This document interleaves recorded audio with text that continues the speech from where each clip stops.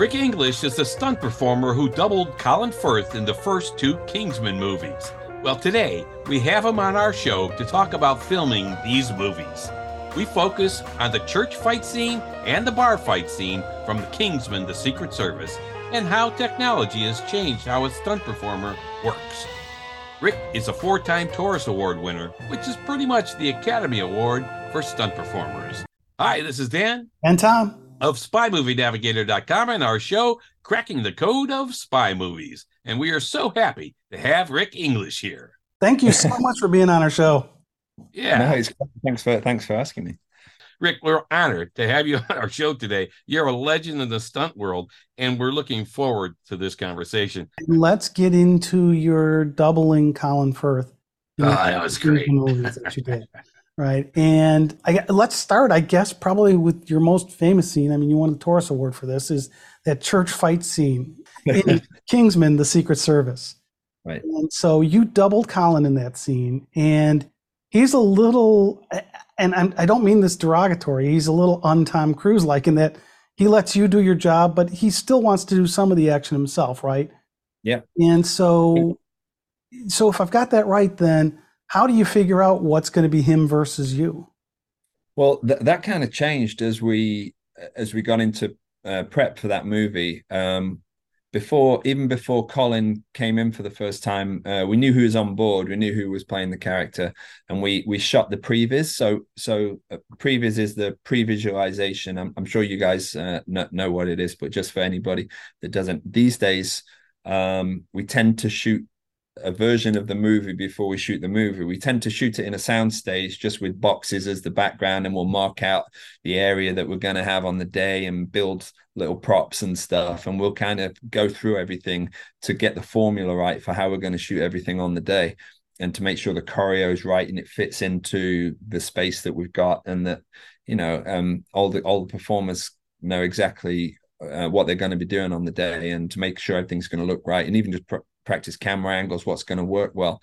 And so we were doing that, and we got the whole kind of previous shot and everything. We showed Colin, and when he first came in, he was very much of the opinion, he said straight away, I've never really done any fighting for movies except for the one in the fountain. Everybody remembers this fight that he did, which was like it was like a joke fight in the movie. It was meant to be two extremely non-physical guys kind of punching at each other and stuff, and it always gets brought up as a bit of a meme almost kind of thing these days.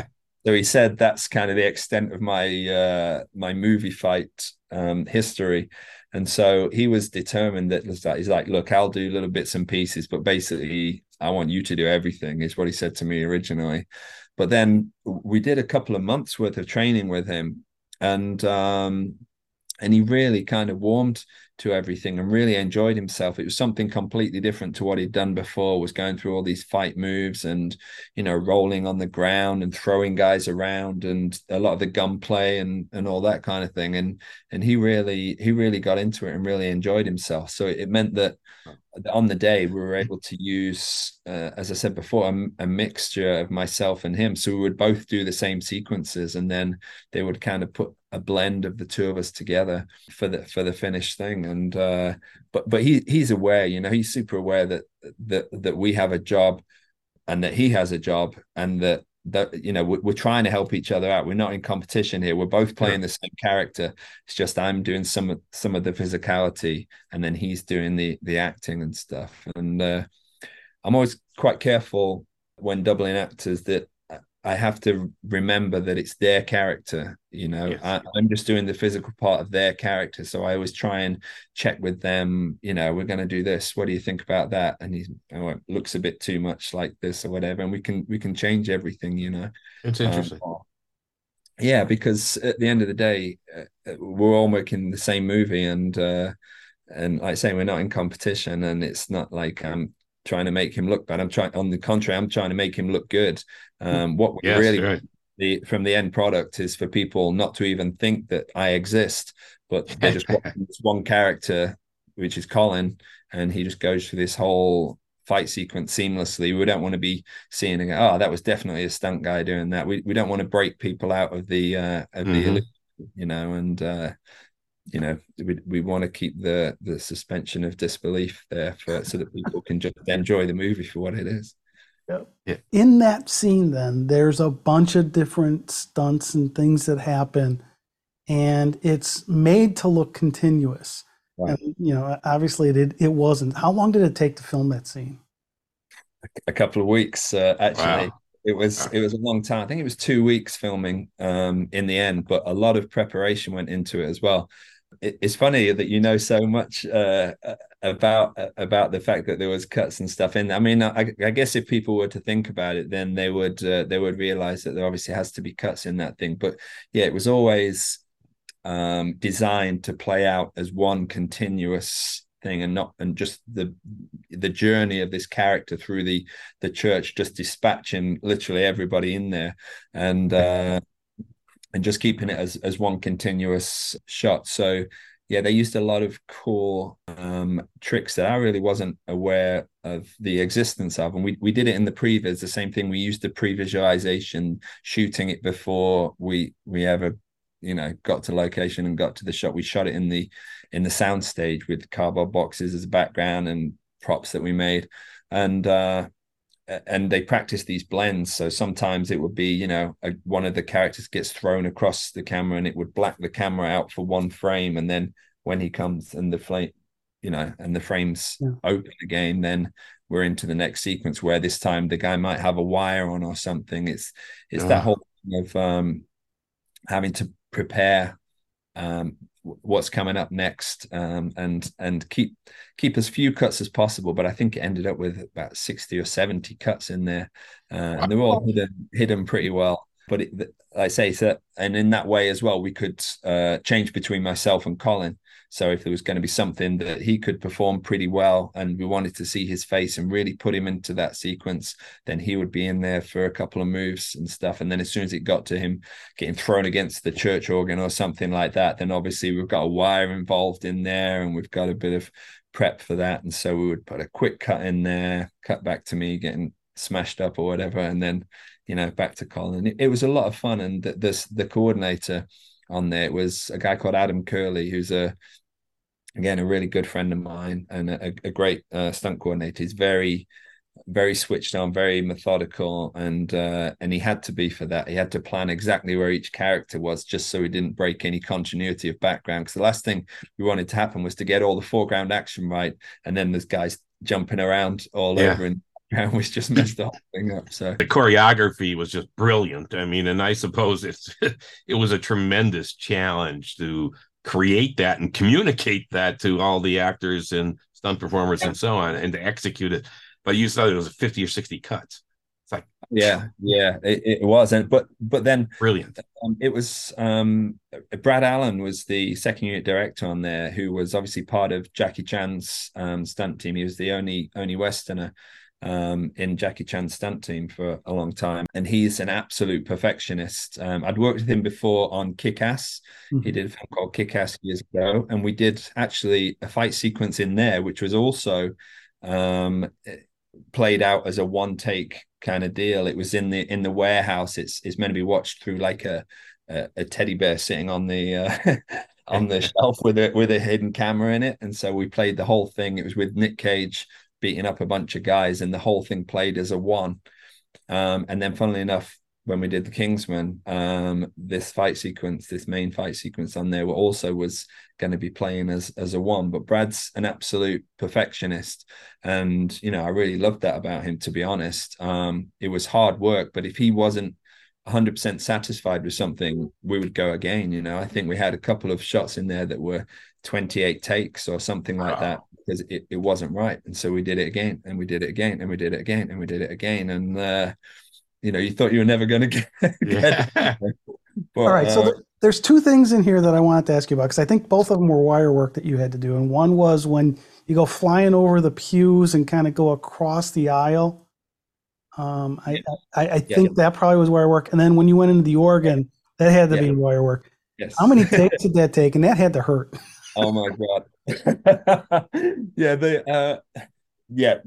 right. They are the two elements in there that used wires, and I'm very I'm very impressed that you managed to pick up on that. I But actually watched this whole scene frame by frame. Yeah, yeah, I'm one of the yeah. weird people, and so I wow, actually I mean, it's amazing. frame. oh, It's just that's great. amazing. Oh, that's cool. Yeah, no, yeah, there's the first part of wire work that you're talking about is there's like we used to call it the tic tac. It's like the pews are all kicked over, and so we kind of step bop on them and then jump across to the other side, taking one guy out and then falling on the floor, get back up, shoot another guy in the face. And that was kind of one little sequence on there. And so yeah, so that has to play just as a single part. We put the wire on, film that one part. I think we did that one. I don't know. We probably did that 7 or 8 times at least, just to get the look of it right. You want it to look like not. You don't want it to look superhuman, Mhm. but then you don't want it to look like nothing either. It had to be quite a dynamic kind of move across there. So Mhm. it was on the edge of not needing a wire almost. It was just going to help hold myself, the performer, up a little bit longer than natural, just to give us a little bit of better and more dynamic flight. The other one was yeah, that one definitely hurt. The organ. I did get hurt in that. Yeah. That had But to hurt. yeah, what the way it was designed, it was like Colin's character jumps over the altar, and literally as he lands, they wanted this big guy. He's called Zdeněk. He's a Czech stunt guy, and he's a big dude. He's got to be like 20 stone, which is Wow. I don't know what that is to you guys, nearly 300 pounds probably. Wow. And so as I literally as I hit the floor, they wanted him to come in and literally steamroll me into the organ, and I literally fly out of the back of the shot and hit the pipe organ there, and then fall to the floor before the next piece of action. And yeah, so we did that on a wire. And what happened on the first take was he just made it well, between the two of us, we just made a little bit too much contact. And so what ended up happening was as I landed and we came and contacted each other, I got tipped backwards too much, and so I hit the wall with the back of my shoulders, and my legs went over my head, like I tacoed myself, we say. So you like folded myself in half pretty violently. I think my feet probably hit the wall Ugh. of my head, and I just literally folded in half and fell to the ground. And I knew I was hurt straight away. I was like, oh, that sucked. And because people always think, oh, it must be a soft wall or it must be this or that. And to be honest, we did make softer or safer versions of the pipes and stuff, but it's still against a kind of plywood wall with scaffolding behind it. Yeah, It's yeah. still a pretty solid object. um, so yeah, we did that the first time, and then I had to try and pretend like I wasn't hurt, so because I knew we'd be going again. And but I was Oh. struggling. My back was pretty hurt, and I was kind of struggling a little bit. And Brad Allen came over and he said, "Are you good to carry on?" And I said, "Yeah, I'm good." And he's like, "Can you do what we need you to do?" And so I said, "Look, if I can jump over the altar, then I can do the rest of it." And so he kind of stood there and with his arms crossed and was like, "Okay." Ah. And so I'm trying to get up, and I managed, and I hopped over the altar, and I was like, "Okay, we're good to go." And so we went again. I think we probably did only three times or something like that, and it was okay. But it's all part of it. It's a physical game, and you get injured sometimes. And unfortunately, if it's during filming, then you just have to try and carry on and just get through that as best you can. So Yeah. Wow, It's that's crazy stuff. yeah. You had mentioned Rick earlier the facial recognition element of this, and when you were doubling for Colin, a lot of that was used then, right? During those scenes. yeah, And that's is that typical it. now? It is now. It's I tell you, the first time I'd really seen it, I think, was on maybe Skyfall. When we did Skyfall, the guys all had dots on their faces. All the doubles had dots on their faces, and it was the first time I'd really seen this thing where they didn't care about the stunt performer's face being directly into the camera, because they knew they were going to composite the Yeah. actor's face on top of that.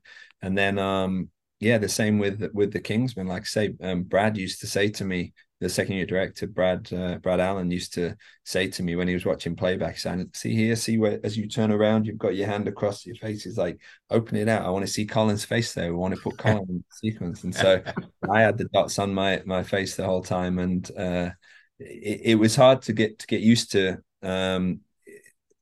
Performing like that, and you almost had to think of yourself as the character then, and get out of these habits that stunt guys always had of hiding their faces and having their back to camera, and Yeah. and doing that, and just perform as yourself, and just whatever happened kind of happened. And then it's pretty much every production now is works that way. The doubles will be wearing the dots and stuff on the face for tracking markers, so that then the CG guys afterwards can match it up and put the actor's face in there. But that was the first time I'd seen it. So I guess Skyfall was about 11 or 12 years ago. It was probably only about a year or so before we did Kingsman. So it came in all of a sudden for me, and then it just ended up being every movie after that. Yeah. Okay, so I'm gonna really get geeky on this. Okay, as I said, I went through this frame by frame. Can you turn your head to the right? Can I? Can you turn your head to the right now on camera? Okay. Yeah. Now your ear looks a little different than Colin's. Okay, his left ear and your ears are more symmetric, and his left ear, there's a part of the ear called the antiragus, which is on the hard, it's the bottom of this. I had to look that word up, right? And on Colin, it's a little bit bumpy on his left side, and his right side is smooth. And on yours, they're pretty smooth. And so going through frame by frame, there were a few points where I could say, "Oh wait, that's Rick. That's not Colin." Oh my God. Okay. All right. So if you really want to get into it, you can. There's always one shot that I always see in there, and I know that it's my ear. And it was actually in the pub fight. It wasn't in the church. It's actually in the pub fight right at the end, where we open the umbrella and hide behind the umbrella when the guy's firing the pistol. And that's looking over my shoulder, and I see it every time, and I'm like, I know that's. Hey, look at that. I think I had a lot of piercings when I was young in my ears as well, and even Brad Allen called me out on it. He was like, "How many piercings did you have in your?" Oh man, could see it on the camera, and I was just like, "Damn, doing close-ups on my ears again." All right, I bet you didn't think we were going to be talking about ears.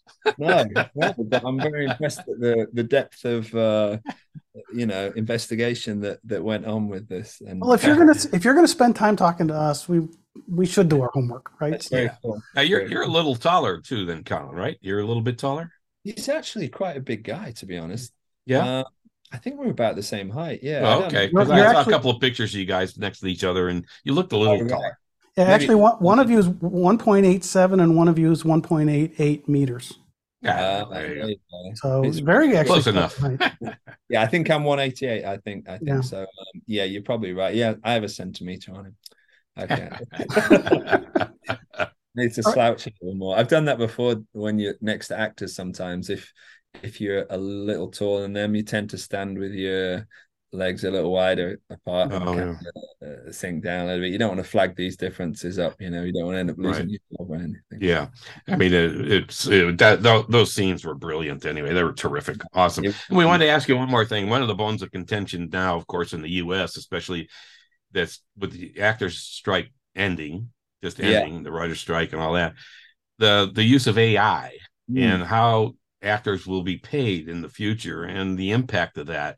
And so besides CG and facial recognition things we're talked about now, how do you see AI changing the stunt performer world?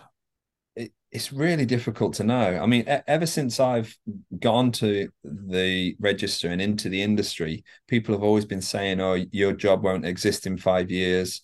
Everyone will be replaced by CG." And but for me, like I was saying before, I feel like demonstrated with the way the Bond movies went when they went all digital and a lot of CG kind of stuff in there. And then as soon as you brought a human element back to the stunts and everything. People liked that and respected that, and really well received. And I think people can still tell. And for me, it's like the attraction in motorsports. It's not just that it's fast cars or fast bikes riding around a track. It's the fact that there's a human being putting it on the line, and that's what you're watching. And there is an element of danger. Nobody wants anyone to get hurt, but you want to see people pushing themselves. And that's, a big part of the attraction of it for me. And it's the same with movies for me. I want to see real people doing real thing. You can watch cartoons and you can appreciate that as art for what it is, but it's a different thing for me. And I like to see real people do real things, and I think a lot of the audiences are kind of similar with that. But saying that, I think it is going to end up changing elements of the job as the CG kind of thing has, and sometimes it's good for us. We can have elements of safety in there, and they can erase wires and they can erase crash mats and stuff, and we can have elements of safety in there that you wouldn't have got away with before, or that you'd have been able to see. You'd have had to shoot around it, and these days we can say, we can leave that in, we can take it out in post kind of thing. Just changes a few elements of the job, but I think the job as a whole hopefully will always be there. I mean, for me, I always liked watching Jackie Chan movies, and I like to push him what he's doing. And then I equally liked to watch the outtakes at the end, where I saw, damn, it doesn't always go right, and he really was, he really was putting it all in the line, and for in the name of getting this shot and bringing this vision to life. And hopefully other people look at things the same way that I do, and we can continue trying to push things physically in the real world, and then use the new technology just to enhance that and to help that and make it maybe even more creative, but keep the real people for sure.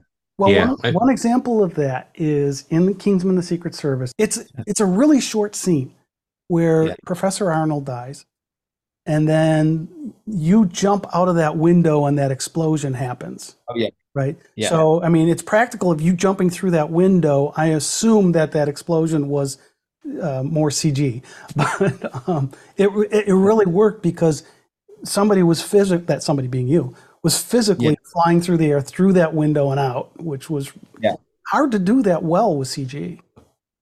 Yeah, I think so. I think there's still some things.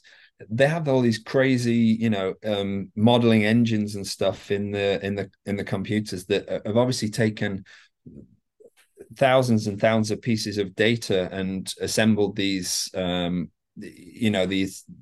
these movements and everything. But I still think you can almost tell a human's movement. It's the same with the Spider-Man movies and stuff. The close-up stuff was all done practically, and then as soon as it got into the big swinging, there was just something became a little bit unnatural about it for me. It just took my eye kind of away from it being real. And that the one in the Kingsman, exactly. We used a sugar glass window and a breakaway window, and then I really went through the window and into the wall on the other side and fell, and then they enhanced that with a big lot of CG fire afterwards.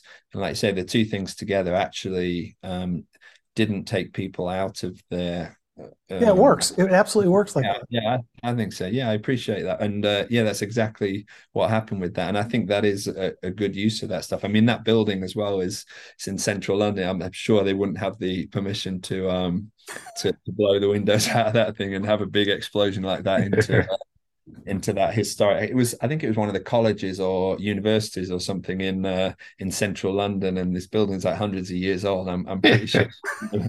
I'm sure we're barely allowed to take that window out and put the other one in, let alone do a massive fireball out of the window. Let's keep the fire out of the real world. Yeah. I'm sure they did. I think in the Living Daylights they did the same thing with the Stoner Mansion, the Stoner Manor. That right. They changed the windows before they blew them out, and then restored the real ones later because they didn't like the idea of blowing the real ones up. No.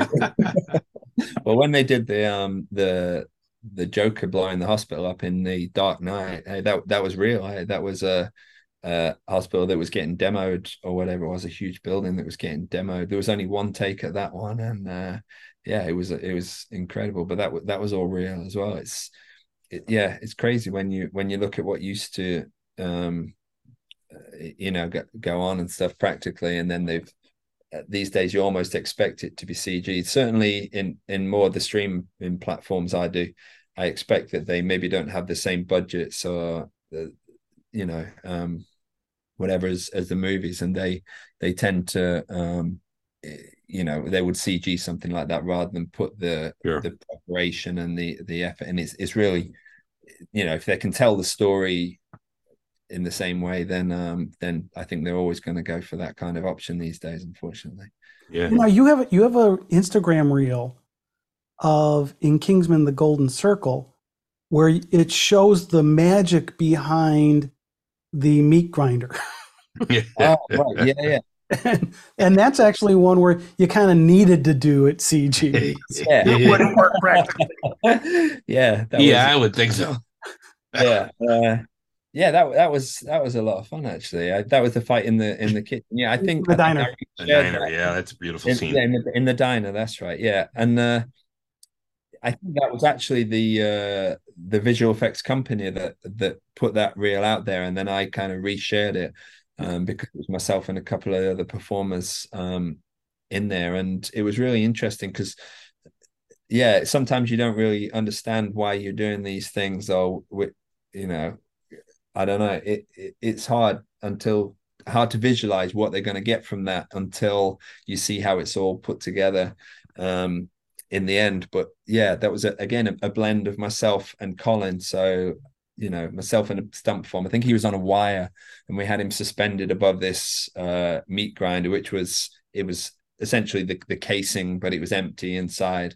And then we kind of lifted him up and on the wire, and then kind of dropped him in there, and then it showed how it was kind of overlaid with the grinder kind of operating, and his body kind of coming out all minced up on the other side. Yeah, that's good. But right, so anybody watching this video, I'm going to show you the scene from the movie, and if you want to see this magic behind the scenes, go to Rick's Instagram site. It's Instagram.com/RickStunts. Yeah. Rick Stunts. And you've got that there, and it's fascinating to watch, as long as you don't mind the movie magic showing you how it really works. Because I think people, I appreciate people looking at my stuff, and I realize that I often want to show people this behind the scenes things, and that was the same when the Batman movie came out. I had so much stuff that I wanted to share with people, especially even with the Batmobile and stuff, the big jump in the Batmobile through the fire and everything. Again, I thought people are going to assume this is CG, and it was 100% real and 100% practical. No fire added, nothing added. It was all 100% in camera. And nice. I think people don't often realize that, but I also don't want to, like you say, I don't want to break the magic of the movie and start sharing this behind the scenes stuff too soon. I want people to enjoy the movie for what it is, and then if years later they say, "Oh wow, that was this," then that's kind of cool that way. So it's not always the most up to date. I'll often come up with stuff that we did sort of 7 or 8 years ago, so people have had a chance to watch the movie and for what it was, and then afterwards kind of appreciate what went into. Well, that was what what you're saying there is exactly why I did not like Mission Impossible. Yeah, because they showed us all that. Here's all this stuff.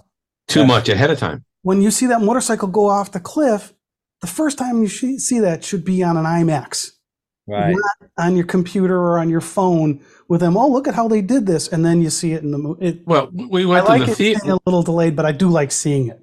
We went to the theater to see the movie, and as a preview to the movie, they showed that. It's like, what are Even you if you thinking? hadn't seen it, they were guaranteeing you'd seen it before you saw it. Oh my Yeah, God. I didn't really think about it until you just pointed it out there. But yeah, I didn't think about that with Mission because, well, obviously I'd seen that stuff before. A lot of my friends were on that movie and showed me it literally the day it happened, kind of thing. And we were aware of all the prep that had gone into it. And but yeah, it can kind of, I don't know, it can take, spoilers are cool if some people want to see that, but a lot of people don't. And Right. I'm not a big one for spoilers either. I try and see if it's a movie I really want to see, I try and see it before anybody else tells me about it, or Yes. I don't want to discuss it. I don't want anyone to tell me, oh, wait for this bit or that bit.